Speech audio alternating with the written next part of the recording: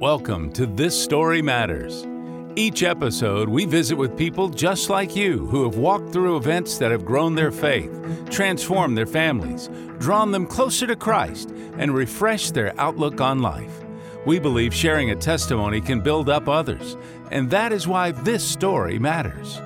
This episode is presented by Beatles Property Maintenance, certified mold remediation specialist in Springfield, Missouri. Online at BeatlesPM.com. Hi, my name is Stephanie Jenkins. I will be your host for This Story Matters. I just wanted to give you a little preview and talk to you about why and what This Story Matters is.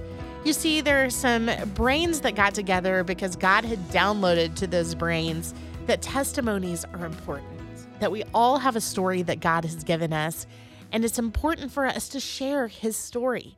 By sharing His story, the one He has given us, we are giving glory to Him.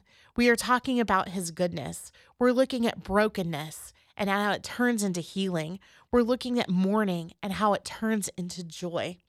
So I hope that you will join me, my guest, and occasionally a guest host as we walk through the stories that so many people had lived.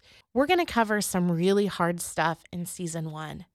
It's some stuff that may bring up some stuff that you have squashed way down in your heart.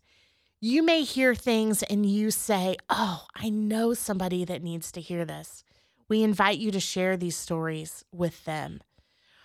What we want more than anything in this podcast is for God to get the glory of the work that He's done in our lives. You may have a story that God has written in your life, and you know that it's time to share that story, but you're not exactly sure how. Well, you can start by emailing that story to us, thisstorymatters@thewind.radio.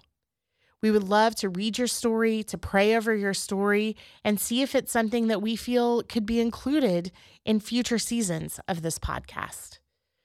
We're in this together. God is working in our lives. Let's link arms and tell the world about His goodness.